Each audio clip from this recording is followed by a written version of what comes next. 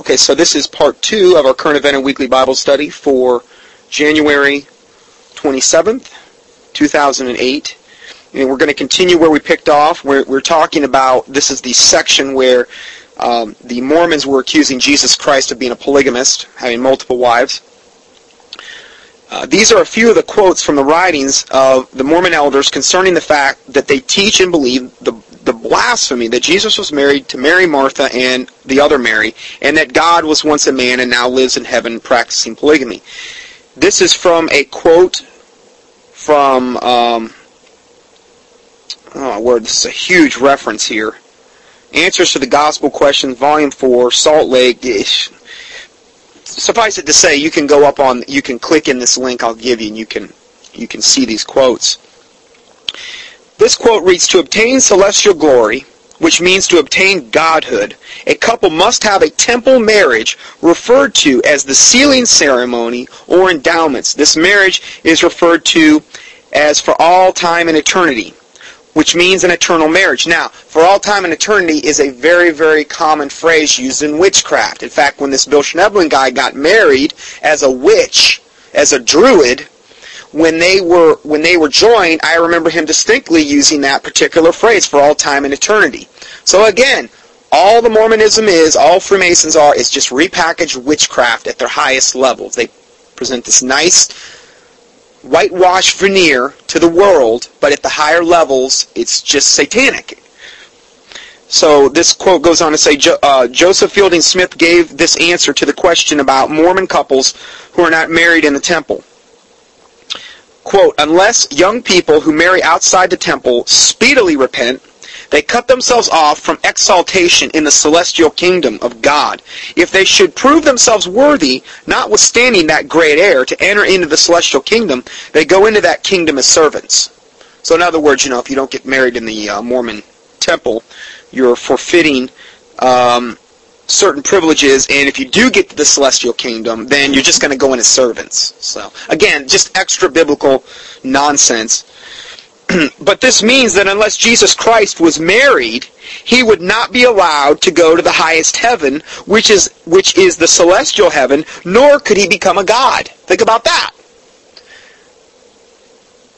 If we take this quote from this devil that just gave us this quote, that's the obvious conclusion we would have to come to. It is an absolute fact that the LDS Church's official teaching is that a man must be married in order to obtain the celestial heaven. So see, they can't have Jesus Christ as being unmarried.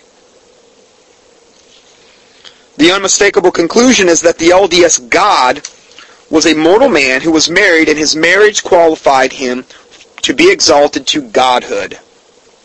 The God of Mormons is a man God who once was a man like any other man, who by his good works was exalted to godhood. But that is what the Mormons are working for. Not salvation, but godhood. Okay, so they're working for godhood. Okay? The Jesus the Mormons proclaim to love so dearly is absolutely not the Jesus Christ of the Bible, but according to their teaching, sexual offspring of their God and one of his many wives in heaven. So, again, we had already reiterated that, where they believe Jesus Christ came from. In fact, Jesus, Satan, and all men are the actual offspring of their God of flesh and bone. So now, let's go back to some of their teachings. What do they teach about salvation? Or no, let's talk about sin next. Sin. The earthly bodies of Adam and Eve were intended to be immortal tabernacles for their spirits. Quote, but it was necessary for them to possess, through mortality, and be redeemed through the sacrifice made by Jesus Christ, that the fullness of the time might come. End of quote. Therefore, they disobeyed God's commands. Since the fall of man was necessary, it became necessary for men to disobey God in order to do his will. Oh, isn't that an excuse to sin? I mean, should we sin that grace may abound? Well, unless Adam and Eve had sinned, Jesus Christ would have never came. That's their justification for this. Adam's fall thereby was a fall upward, not downward. And again, what a lie. What a total lie. Now, if we go to the fifth point here in the endnotes,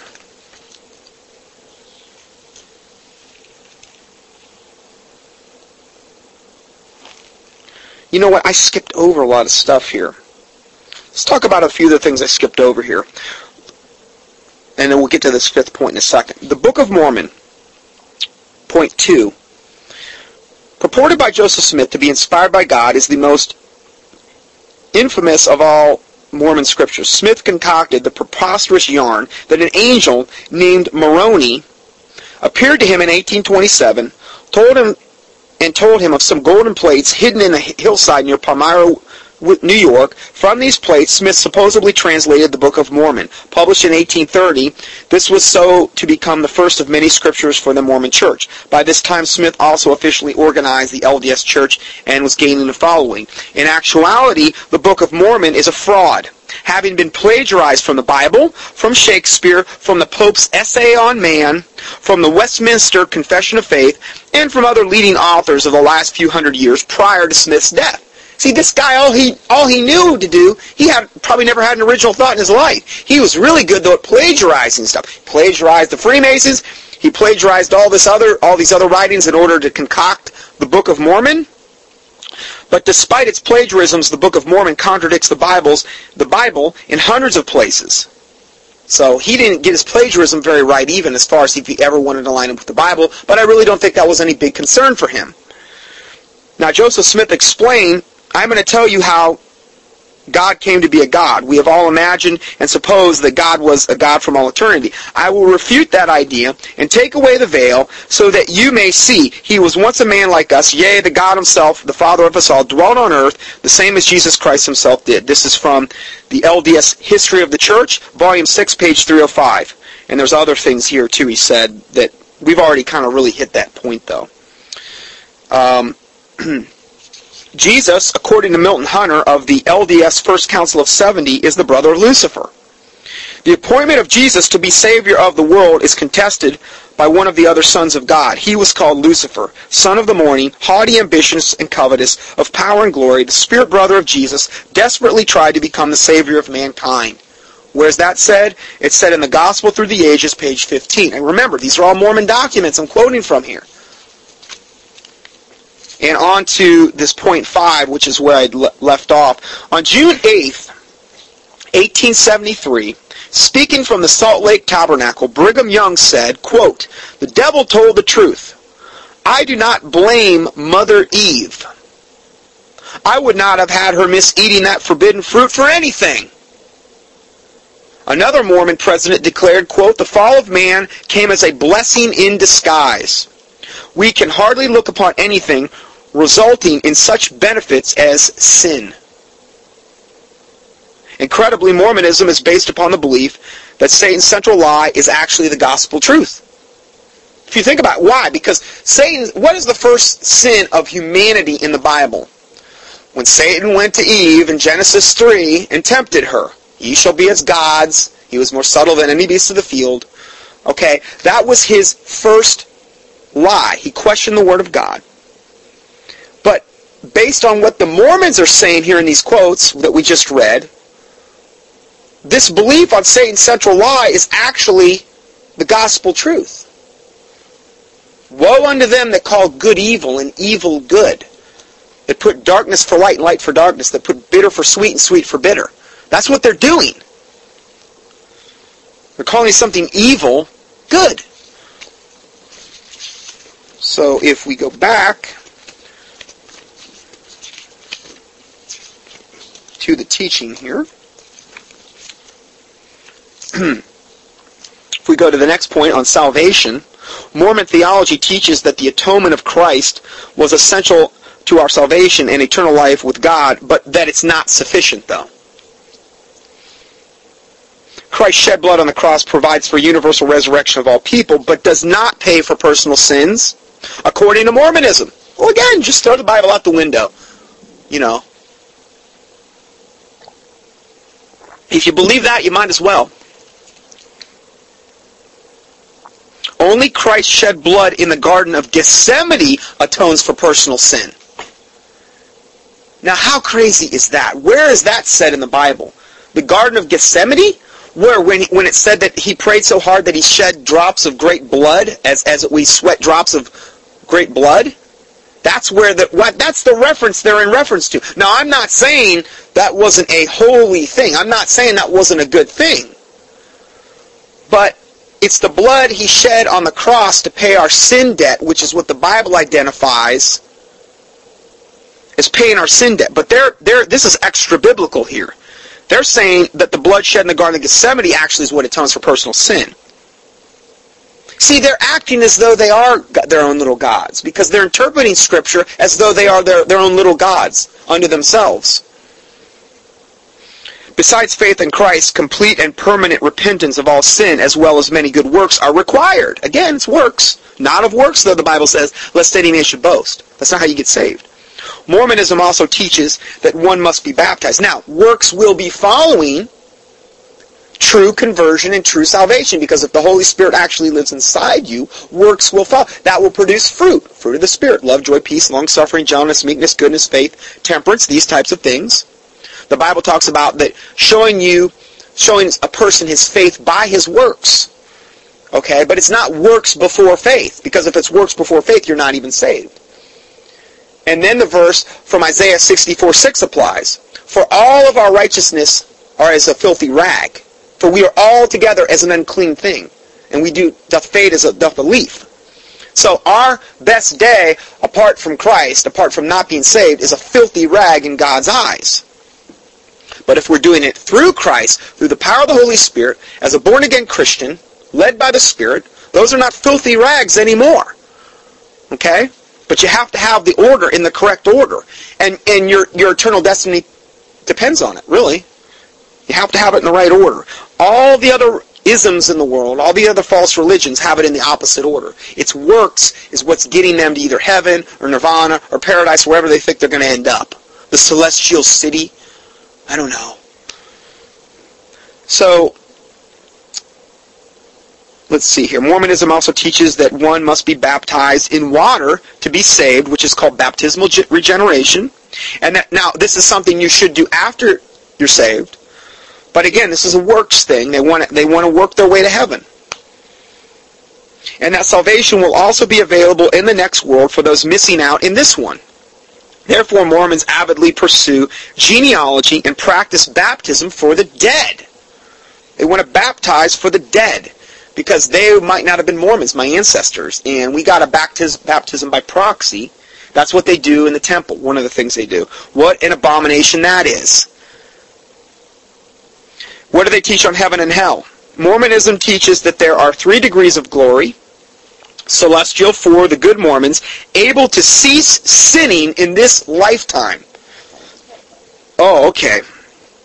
Now, even if you're saved, if we say that we have no sin, we are liars and the truth is not in us, according to 1 John. Even after we're saved. Jesus Christ is the only one that ever came to the earth that lived a perfect life and did not sin. Okay? I understand once you're saved, you should be sinning a whole lot less, and it should be your goal to strive to live a life of perfection. But we're not going to attain that level until we're with Jesus Christ. But they believe that you talk about pious and sanctimonious. There's some that believe that they're appointed for the celestial kingdom, for good Mormons able to cease sinning in this lifetime. Wow, I'd like to meet one of them. See, the very essence of what they do is an abomination and a sin in God's eyes. The very essence of their religion, of their puffed up belief that I have ceased from sinning, is an abomination in God's eyes. What is that? That's the quintessential essence of pride. Well, I have not sinned in 40 years. I have ceased sin. I transcend good and evil. You talk about somebody full of pride. These are probably the same ones molesting children and stuff and practicing an incest, and they probably think they're not sinning. Well, it's part of my religion at the higher levels. You're probably right. It probably is. I'm telling you, if you could see what goes on at the top of these cults, it is depravity unlike anything you could ever imagine. Think that's what they're going to present to the world, though? No. Why is there depravity at the head? Why is it worse there? Because Satan's at the head. And the closer you get to Satan, the more depraved you're going to get. Just like the closer you get to God, the more holy you get. And the closer you get to God, He's like a light. He shines on our sins. He shines on our shortcomings and these types of things. And the closer you get to God, the more you actually see your inadequacy in regard to perfection. That's a whole other study. But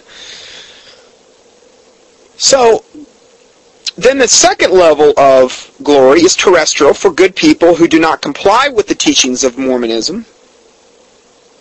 And then the third is telestial for those who have lived unclean earthly lives. This is from Mormon Doctrines, page 348. I'm not making this up again. Mormonism teaches that there is a hell, but only for the sons of perdition. A very small number of souls that cannot be redeemed. According to Mormonism, then the vast majority of mankind will be saved, though it should be obvious that no one will make it to the celestial kingdom. Blacks used to be totally out of this equation because, quote, black people are black because they are of their misdeeds in the pre-existence, end of quote. That was from the 3 Degrees of Glory by the LDS apostle Melvin Ballard, page 21. Quote, the Negro is an unfortunate man. He has been given black skin. But that is nothing compared with the greater handicap. He is not permitted to receive the priesthood and the ordinances of the temple, necessary to prepare men and women to enter into and enjoy a fullness of glory in the celestial kingdom. End of quote. In 1978, however, Mormon Church announced that God had lifted the curse from the African race. Oh, good. That's like the Pope coming and like Second Vatican Council II saying this or saying that. All it is some devil's demonic opinion. Because they know that, I mean, that was said, what, in 78? You know, for a time period, that would have been no big deal when they had a lot more segregation and racism. But as that starts to dissipate more, I'm not saying it's going to ever totally dissipate, but they had to become more politically correct. They had to become more compliant. They didn't want to take the heat from the black Americans on this particular issue, so they just changed their policy. That's all they did. And then let's talk about then the temple rituals. A typical temple ceremony would take place as follows. The ritual began in a small cubicle where we had to strip completely. Then we put on the shield, a poncho with a hole in the head, but open on the side, similar to a hospital gown. We went through a series of washings and anointings as the various parts of our body were touched by elderly temple workers who mumbled appropriate incantations over them. Wow, this sounds really biblical.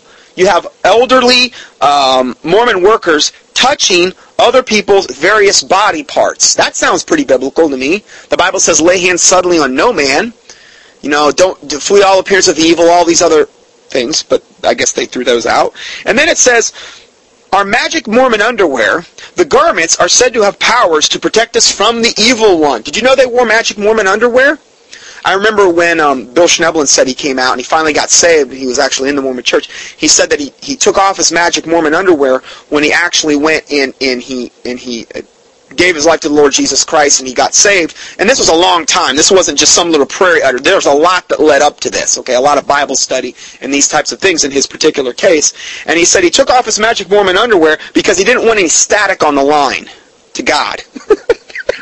So, which is true if you think about it. I mean, it'd be like having a satanic Bible in your arm trying to get saved. It'd be kind of tough, kind of hypocritical. So anyway, they wear these undergarments because they believe that these undergarments protect them from the evil one, which is actually the exact opposite. Actually, what it does is it attracts demons to them. Why is that? Because their magic Mormon underwear have occult markings, which are so sacred that they were instructed to burn them when the garments wore out. See, these garments have all these...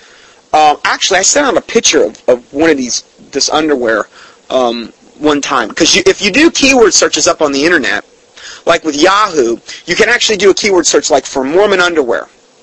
And then what you can do is they have a little thing, a little tab, a little drop-down bar, and you can click on camera, which will give you an image if there's any images available. And you can go up there and you can look at these things.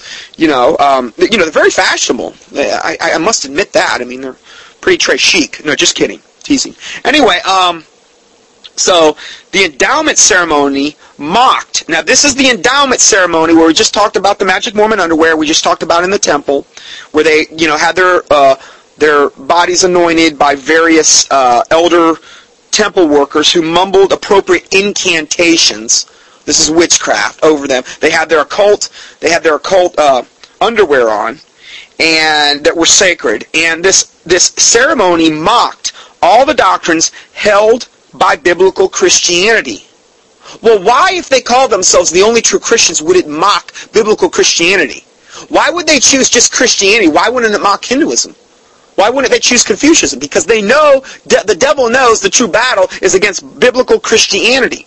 If you look at all these occult ceremonies, things that the Satanists and things like that do, they're all a mocking of Christianity, particularly. That's what they really go out of their way to attack, because that's where their true battle is.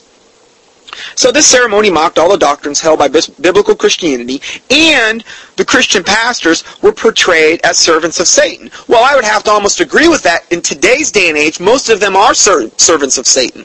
They're hirelings. They have no true love for the sheep. They're wolves in sheep's clothing. They're not giving the sheep the truth. They're letting their sheep be destroyed for lack of knowledge. They're not studying to show themselves approved unto God, a workman that needeth not to be ashamed. They're giving heed to seducing spirits and doctrines of devils, speaking lies and hypocrisy, and having their consciences seared with a hot iron, according to 1 Timothy 4:1. They're doing all of that. Most Christian pastors are servants of Satan. They were brainwashed in the cemeteries they went to, and they have no true love for the sheep and no really true love for the truth. I'm sorry, but that's the state of affairs we're in. And the Bible said it was going to be like this. And God said He was going to be the one that sends the strong delusion. Mormonism is just part of the strong delusion.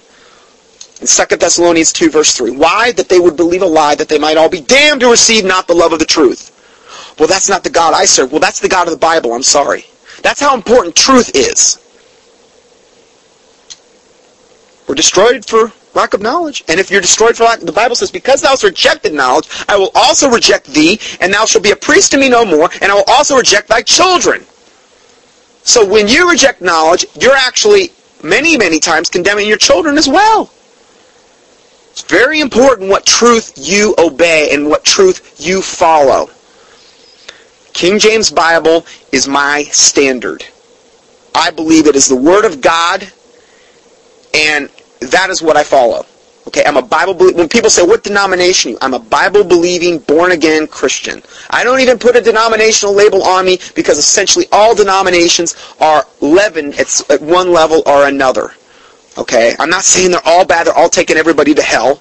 Okay, but I'm just saying, from what I have seen, being in several different denominations, I chose to come out from among them. And I believe they're 501c3 institutions for the most part. Most of them don't use the King James Bible. Most of them have as much world as the world does in them. Most of them are just playing church. Well, wherefore come out from among them and be not partakers of her plagues. That's what the Bible says to do. So, if we go further, so these endowment ceremonies mock biblical Christianity. They mock the Christian pastors. They portrayed them as servants of Satan. And then we had to swear many blood oaths. Oh, isn't that amazing? They had to swear blood oaths. The Bible says, above all, swear not. Well, that's why things like the Freemasons and the Mormonism and all these other cults want you to do it. Because if there's something God doesn't want you to do, don't you think a cult's going to try to get you to do it? That's exactly their purpose. They had to swear blood oaths. When you swear these blood oaths, you're adopting demons inside you, essentially. At bare minimum, they're heavily oppressing you. You're asking them to essentially come to you. These blood oaths. And these blood oaths, we were promising we would forfeit our lives if we weren't faithful. Well, that's just like the Freemasons. And it says, or if we revealed any of the secrets revealed to us in the temple ceremonies. Now, isn't this ironic and hypocritical, where Joseph Smith goes and steals all the secrets from the Freemasons, and yet he has these same blood oaths in the Mormons, and he is the one that stole them and revealed them in this religion, but in his religion, they have Similar blood oaths that say, oh, you can't reveal any of these secrets. But it was okay for him to do it to start this false cult. You can expose this thing so many different ways, it's not even funny.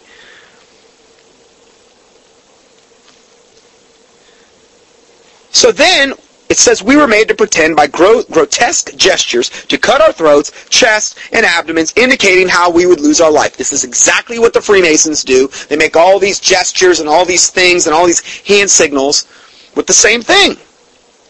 We were never told who would kill us either if we violated this. The inference was, and the history testifies, that we would be the Mormon priesthood. Now this is a testimony of a former Mormon I just read.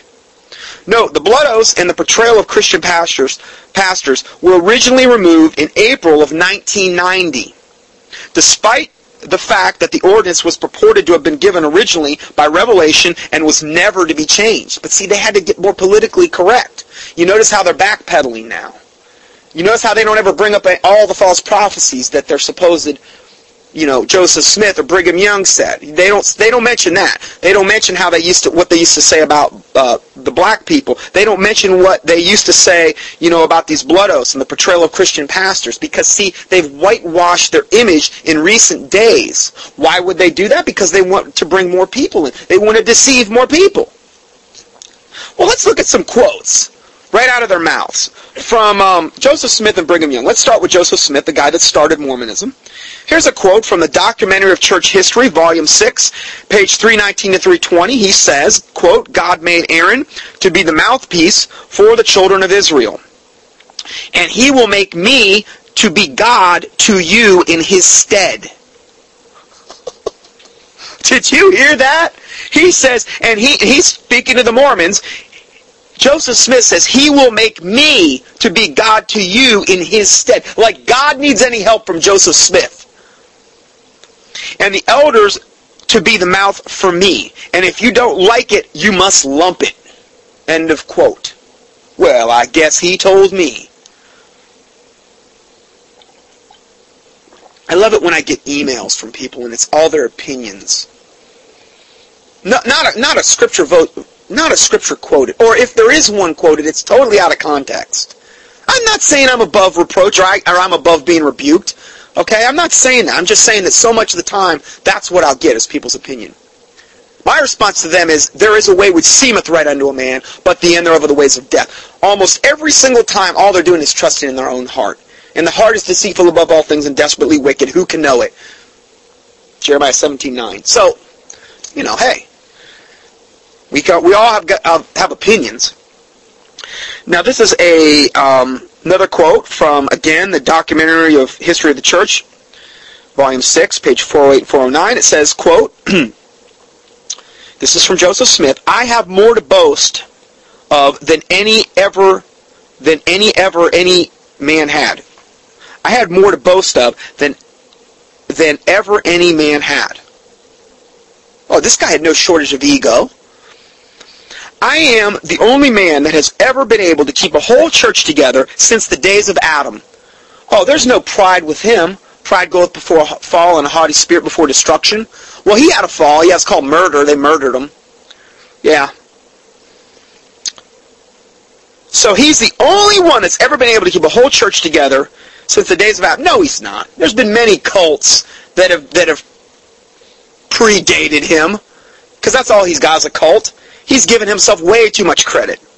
A large majority of the whole has stood before me, or stood by me. Neither Paul, John, Peter, nor Jesus ever did it. Oh, man, this guy is just unbelievable. I boast that no man ever did such a work as I. End of quote. Would you follow this man? If you're in this religion, you are. He's the foundation. These quotes are just, they get worse. Here's another one from, again, Volume 6. This is page 78. Documentaries of History of the Church. This one says, quote, from Joseph Smith, the whole earth shall bear me witness that I, like the towering rock in the midst of the ocean, which hath withstood the mighty surges of the warring waves for centuries, am impregnable. I can't help but not laugh. What a fool.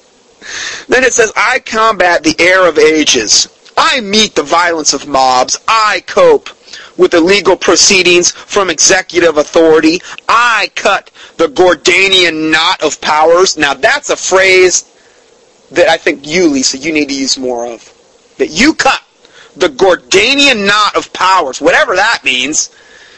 And then he says, and I solve the mathematical problems of universities. Now he gets into mathematics. He does it all, this guy. He's an animal. I solve the mathematical problems of universities with truth, diamond truth. And God is my right-hand man. End of quote. Have you ever heard anything? The pride, the arrogance of this guy. You know what this reminds me of? It reminds me of just what Satan did in the Bible.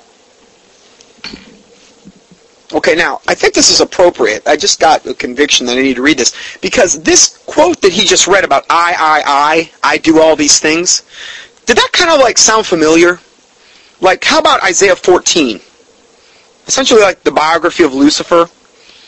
Let's start at verse 12. How art thou fallen from heaven, O Lucifer, son of the morning? How art thou cut down to the ground, which didst weaken the nations? For thou hast said in thine heart. This is what Lucifer said. Now, Joseph Smith was following his father, the devil, and of his works he will do, and of his works he will say. Okay? So he's just doing what he's seen his father, the devil, do. For thou hast said in thine heart, I will ascend into heaven, I will exalt my throne above the stars of God, I will sit also upon the mount of congregation in the sides of the north, I will ascend above the heights of the clouds, I will be like the Most High. Yet thou shalt be brought down to hell, to the sides of the pit. And that's where Joseph Smith is burning right now.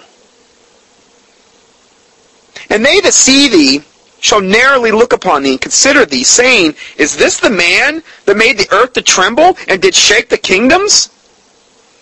That's what Satan's end is. Ultimately, that's what we're going to, if you're a born-again believer, you're going to look down on him eventually. I'm not saying that's now. Okay, because right now, he's not in that position yet.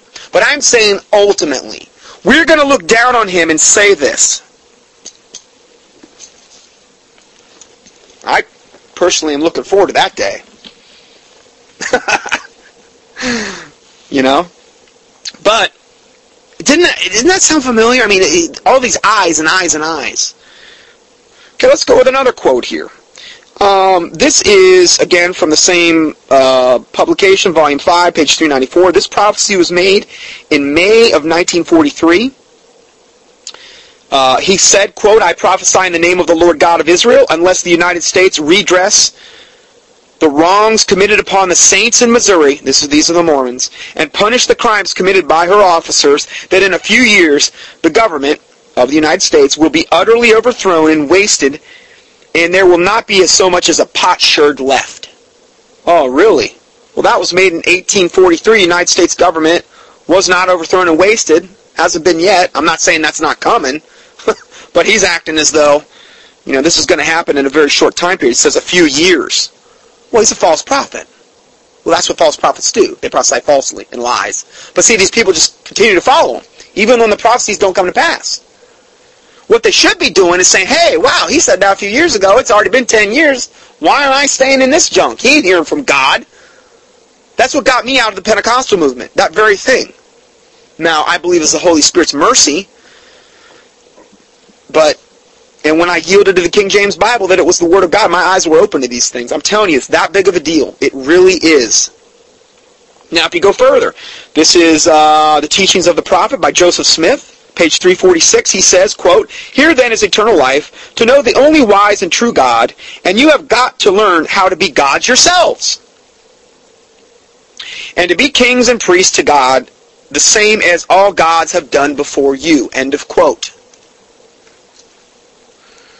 Here's another quote from him. In the beginning, the head of the gods called the council of the gods, and they came together and concocted a plan to create the world and the people in it. End of quote. Again, when you start talking about gods and this is what paganism believes. Paganism and polytheism, many, many gods that we can worship, and we're going to become as gods. This is the big lie of the New Age movement.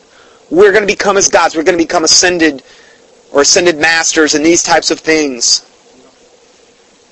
Yeah, Pentecostal movement's very big on this too. Like Kenneth Copeland saying, you are God, you're little God. All these Pentecostals, Benny Hinn and these guys, they all see, this is why when the Antichrist really starts to make his emergence with all lying signs and wonders, obviously the religions have already been primed. And all it's really going to take is one or two polarizing events in the form of trauma, probably World War III.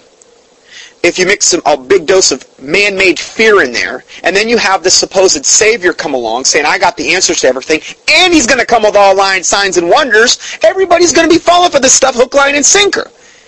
And the Christians that warm the pews, that go to these churches where they're not getting truth, they don't think it's going to affect them any. They don't think it's going to affect them at all. Okay, you think that you're going to be raptured out of here before anything. Okay, let's say you believe in the pre-trib rapture. Okay, I'm not going to get into a theological debate on that level. All I'm saying is, even if you believe in the pre-trib rapture, think about this.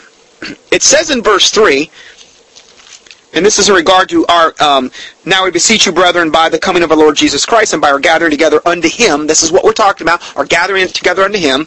Verse 3 says, let no man deceive you by any means, for that day, what? Our gathering together unto Him, that day shall not come, except there come a falling away first, which is the apostasy of the church that Revelation 3 predicted, that it predicts here, that it predicts all throughout the New Testament, that there's going to become a falling away first, and the man of sin be revealed. It says and.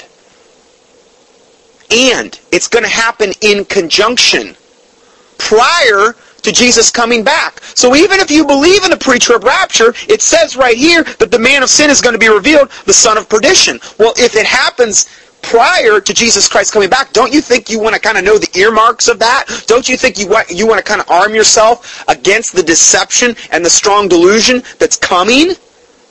Isn't that reasonable to want to do that? But see, a lot of people say, oh, no, it's going to be a falling away, then we're going to get raptured, then the man of sin is going to be revealed. That's not what the Bible says. That is not what the Bible says at all. The falling away and the man of sin will be revealed, the son of perdition. It's going to happen in conjunction. So, regardless of if you believe in pre-trib, post-trib, dominionism, whatever, you're going to see the Antichrist most likely. And if you're not educated on how to discern things and educated on these issues, and if you're in some church that's not teaching you truth, and he comes with all lying signs and wonders and does all these other things that we mentioned, you're going to be deceived most likely. Well, I'll become a quick study. I'll learn it when the time comes. But before then, I'm not going to be concerned with these things. Well, okay, but don't be surprised if you buy into it hook, line, and sinker. Just a little sidebar there that I think is important. I had a man leave my Bible study originally when we first started this over that one verse because he believed it was after. And I kept pointing to him and I said, it says, and the man of sin be revealed, the son of perdition. Well, but see, through the traditions of men, they've made the word of God of none effect. Because he had this beaten into his head for 20 years in the Baptist church, that was it. Well, I don't care what the Bible says. Well, okay, fine. Then you've just started your own religion. The world according to you. The world according to the tradition of men. It says it right there. It doesn't say after, and then after. Then I would agree with them. I'd say, well, yeah, it says after. Falling away and then after. Doesn't say that. So anyway, if we go further, this is the last quote from Smith. He says, the greatest responsibility in this world that God has laid upon us is to seek after our dead. The Bible says, it is appointed unto man once to die, and after this the judgment. There's nothing you can do about it once they die. That is why my prayer for these people is, God, whatever it takes, get them right in this life.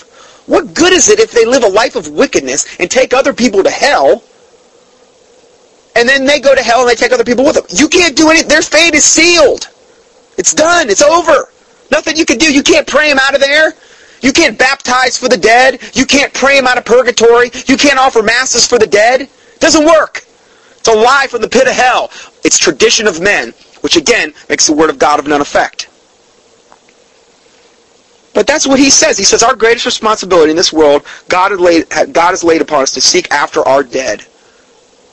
Boy, I bet you that makes them feel real holy too, if they have that kind of power to go after the dead. This is basically, now you're getting into necromancy too, which is communication with the dead. I mean, if you're baptizing them by proxy, isn't that communication with the dead? That's necromancy. That was punishable by death in the Old Testament. What did Brigham Young say? Let's hear some quotes from him. This guy is he's something else.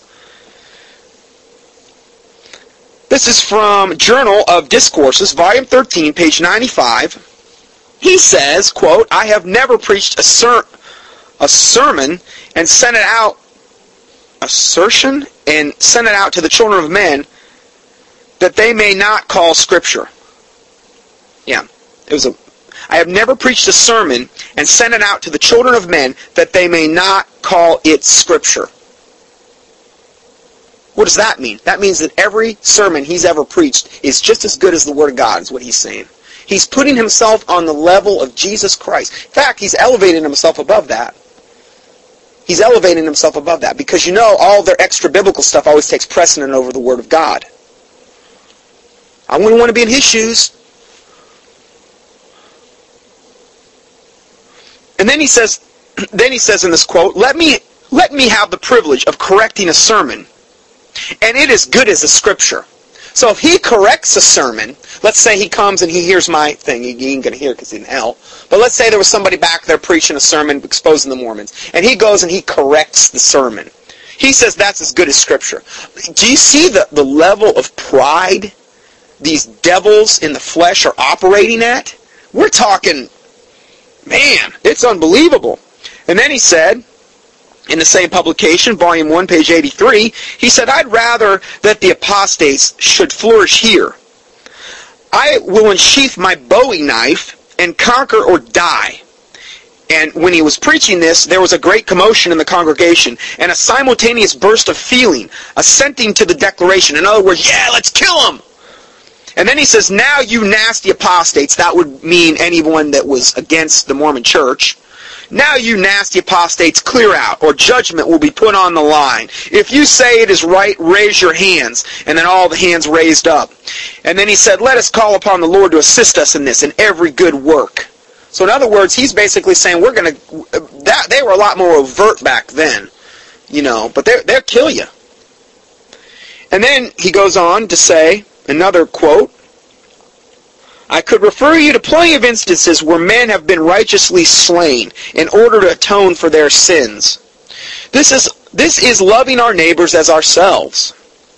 If he needs help, help him. And if you want salvation, and if it's necessary to spill his blood on earth in order to do that, in order that he may be saved, spill it. Well, hey, listen, like I said before, if God has to hang somebody out over hell in order to get them saved, that's his business. Do it. But we're not to go around spilling blood as Christians in order to supposedly get somebody saved.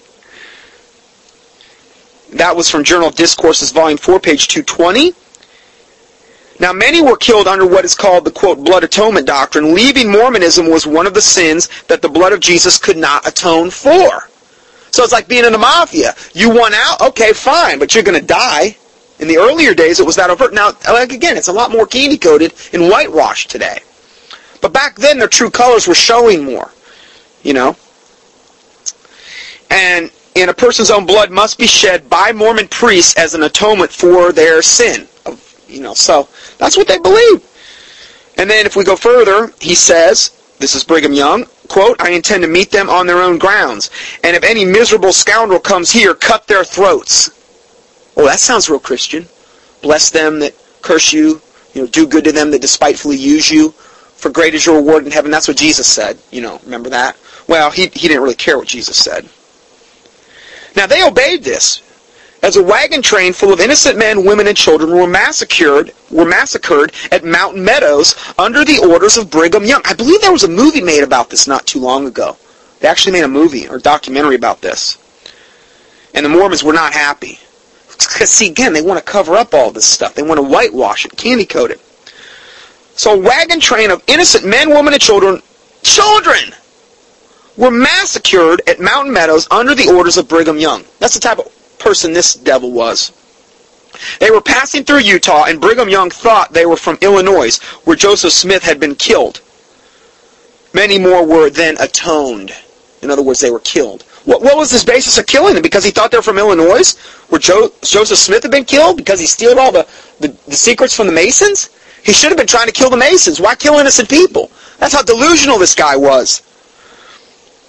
And then Brigham Young goes on to say, quote, "Gold and silver grow, and so does every other kind of metal, the same as the hair upon my head or the wheat in the field," end of quote. So he believed gold and silver grow. So everybody now, if you got gold or silver, go out and put it in the ground. Maybe it'll sprout up a gold and silver plant. That's evidently what he's saying here. This is just showing you the level of lunacy this man operated at. Here's another quote from the Journal of Discourses, Volume 1, page 219. Quote, "Who could tell us of the inhabitants of this little planet that shines in the evening called the moon?"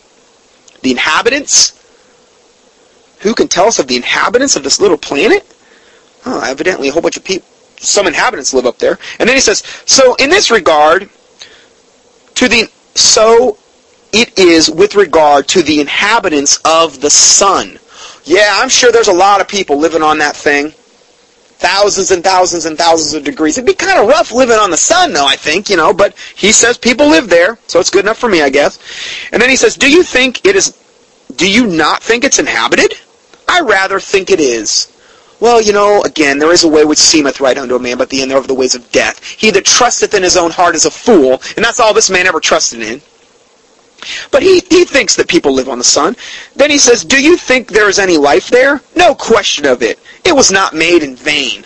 No, it wasn't made in vain, but the sun's heat and these types of things and the seasons is what actually keep this planet going. Now, I know the Lord Jesus Christ is in charge of all that, but that's what Jesus Christ set into motion to keep this planet inhabitable, at least one of the things. Because if there was no sun, we'd all freeze to death. Plants wouldn't grow. We'd be dead real quick. But, he's got his own theory. And then we go to the next quote. Journal of Discourses, Volume 11, page 269. He says, do you think we shall ever be admitted as a state into the Union without denying the principle of polygamy, which is multiple wives? If we are not admitted until then, we shall never be admitted. In other words, they will never deny the doctrine of polygamy. We would rather never be admitted to the Union. That's how important the doctrine of polygamy was to them. But the Edmunds Act was passed in 1882 forbidding polygamy in the territory. And only then was Utah allowed to enter into the Union. At that point, the LDS Church officially gave up polygamy. Oh well, so much for their hardcore stance. Another false prophecy from another false Mormon prophet. The next quote. I think these preliminaries will satisfy me. I feel prepared to take my text. It is the words of Jesus Christ, but where they are in the Bible I cannot tell you now. So in other words, he's supposedly quoting from the words of Jesus Christ. Where they are in the Bible, he can't tell us. Then he goes on to say, for I have not taken the pains to look at them. And then he says, I have had so much to do that I have not read the Bible for many years. He's admitting it. At least we had a little bit of honesty here. And then he says, I used to read and study it, but I did not understand the spirit and the meaning of it. End of quote. Sure he don't, because he don't have the Holy Spirit living inside him. Before I looked at the Bible, particularly the King James, I didn't understand what it was, and that Bible clearly predicts that's the case. Unless the Holy Spirit lives inside you, it's going to be as foolishness when you look at the Bible. I'm not saying you can't read the Bible unto salvation, okay? But I'm saying to interpret things within the Bible, this is a spiritual thing. Okay, the Holy Spirit has to guide you in this. And the Bible promises he will do this. But this guy said he hadn't read the Bible for many years. He didn't understand the spirit or the meaning of it. Where did he say this? In 1854 at the Conference Discourse, October 8th. Brigham Young obviously did not study the Bible. Neither do any other Mormon prophets. None of them do. Now, in recent years, Mormon leaders, including the church's false modern-day prophet, Gordon B. Hinckley, have sought to align the LDS public teachings and practices with those of the politically correct global ecumenicism. Now, I said a lot alluding to this in this study. This whole thing about how they're now candy coating and whitewashing things. And this is right on cue with all the religions of the world forming the one world religion of the Antichrist, most likely under the banner of the Catholic Church. Okay, they're all going to come together. We've already talked about this. Now it says, but it is only until recently the Mormons wanted to be called Christians, preferring not to be included with Christian denominations, which Joseph Smith Jr. said were all wrong, where all creeds were an abomination in his sight. Remember, that's what he was told originally by supposedly, Jesus that appeared to him. All the religions were abominations. And that those professors, Christians, were all corrupt. End of quote. That's from, where's that from? That's from the Pearl of Great Price, one of their unholy books. Joseph Smith, chapter 2, verses 18 and 19. Mormons have preferred to be called saints. However, in recent years, the LDS Church has spent millions of dollars in an intense public relation campaign aimed at moving the Mormon Church into the mainstream of Christianity. The political and economic benefits of Mormons being included in the mainstream of Christianity are obvious. And now we have this bold move by a Mormon who's running for president. That's how bad it's gotten. That's why I felt it appropriate to do this teaching. I really do. I believe that if the Illuminati has their way, they're going to appoint Hillary Clinton into the White House. Because you've got the Bushes, George Bush Sr., you've got serving one term, you've got the Clinton serving, Bill Clinton serving 2 terms, and then you got it back to George Bush Jr. for 2 terms. See, they're covering for one another. They've committed all these heinous and horrific acts. And in order to ensure their cover and the cover-up continues, it's better if they have their own people installed at the head of the presidency. That's my opinion. I pray to God that Hillary doesn't become our president. Okay? But I'm not saying any of them are a whole lot, different that have any real chance of actually becoming president. But her in particular, this woman is involved and has been involved in I'm convinced, is a generational Luciferian Satanist. It's well known in the occult circles that she outranks Bill as far as the occult goes. There was a book called, I think it was called Unlimited Access by Gary Aldrich, which would talk about how when Bill did something out of line in the White House, that Hillary would actually take him aside and pummel him, essentially. I know he didn't come out there bruises all over his face, but she would take him in, and he essentially wouldn't really even fight back against her because she outranks him. She's more evil, I believe, than Bill. Again, that's a whole other study that we could do. It's a sidebar note, but I thought I should mention it. Going further, so the Mormons have spent millions in intense PR campaigning at moving the Mormon Church into mainstream Christianity. The political and economic benefits of Mormons being included in the mainstream of Christianity are obvious. Further, for Mormons to be accepted as traditional Christians would greatly aid in proselytizing the members of Christian denominations into the LDS Church, because they could say, we're the true church. We're really the true Christians. Remember, they already said it. Some of those writings. They believe they're the ones. This is why the LDS Church is trying so hard to present itself as Christian and is trying to overcome the stigma of being a cult. Now, that was from a cult from a particular magazine there that I just read from. Then it says, moreover, Mormons let it be known in the early 2001 that they are no longer wanted to be referred to as the Mormon Church, the Latter-day Church, or the LDS Church. If the name must be shortened, the Church of Jesus Christ. This church has nothing to do with Jesus Christ, but they say the Church of Jesus Christ and Latter-day Saints. That would be acceptable. They said that on 3/19/01. So say again, they've really, and this is right on cue with forming the one world religion. They've all got to play nice and get along in order for this to happen, right? They're all 501c3 corporations. They're all corporate churches. They're all evil at the very, very top for the most part. And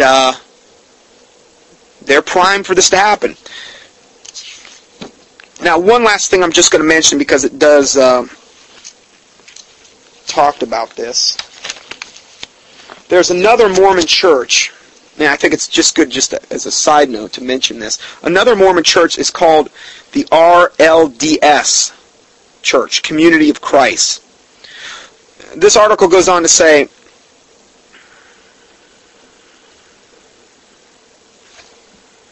let me just read one other thing I had neglected to read here. Mormons believe that everyone who lives and dies on earth goes to a place called the spirit prison, except faithful Mormons who go to paradise. Mormon spirit missionaries, so they got their spirit missionaries and they got the ones that are here on earth. Mormon spirit missionaries go down from paradise to the spirit prison to teach the gospel of Joseph Smith to the lost Christians and others there. Those who accept Mormonism must remain in prison until a worthy Mormon performs certain essential rituals called ordinances for them to be for one of them in the Mormon temples. See, all this is works. It's all pride, it's all works.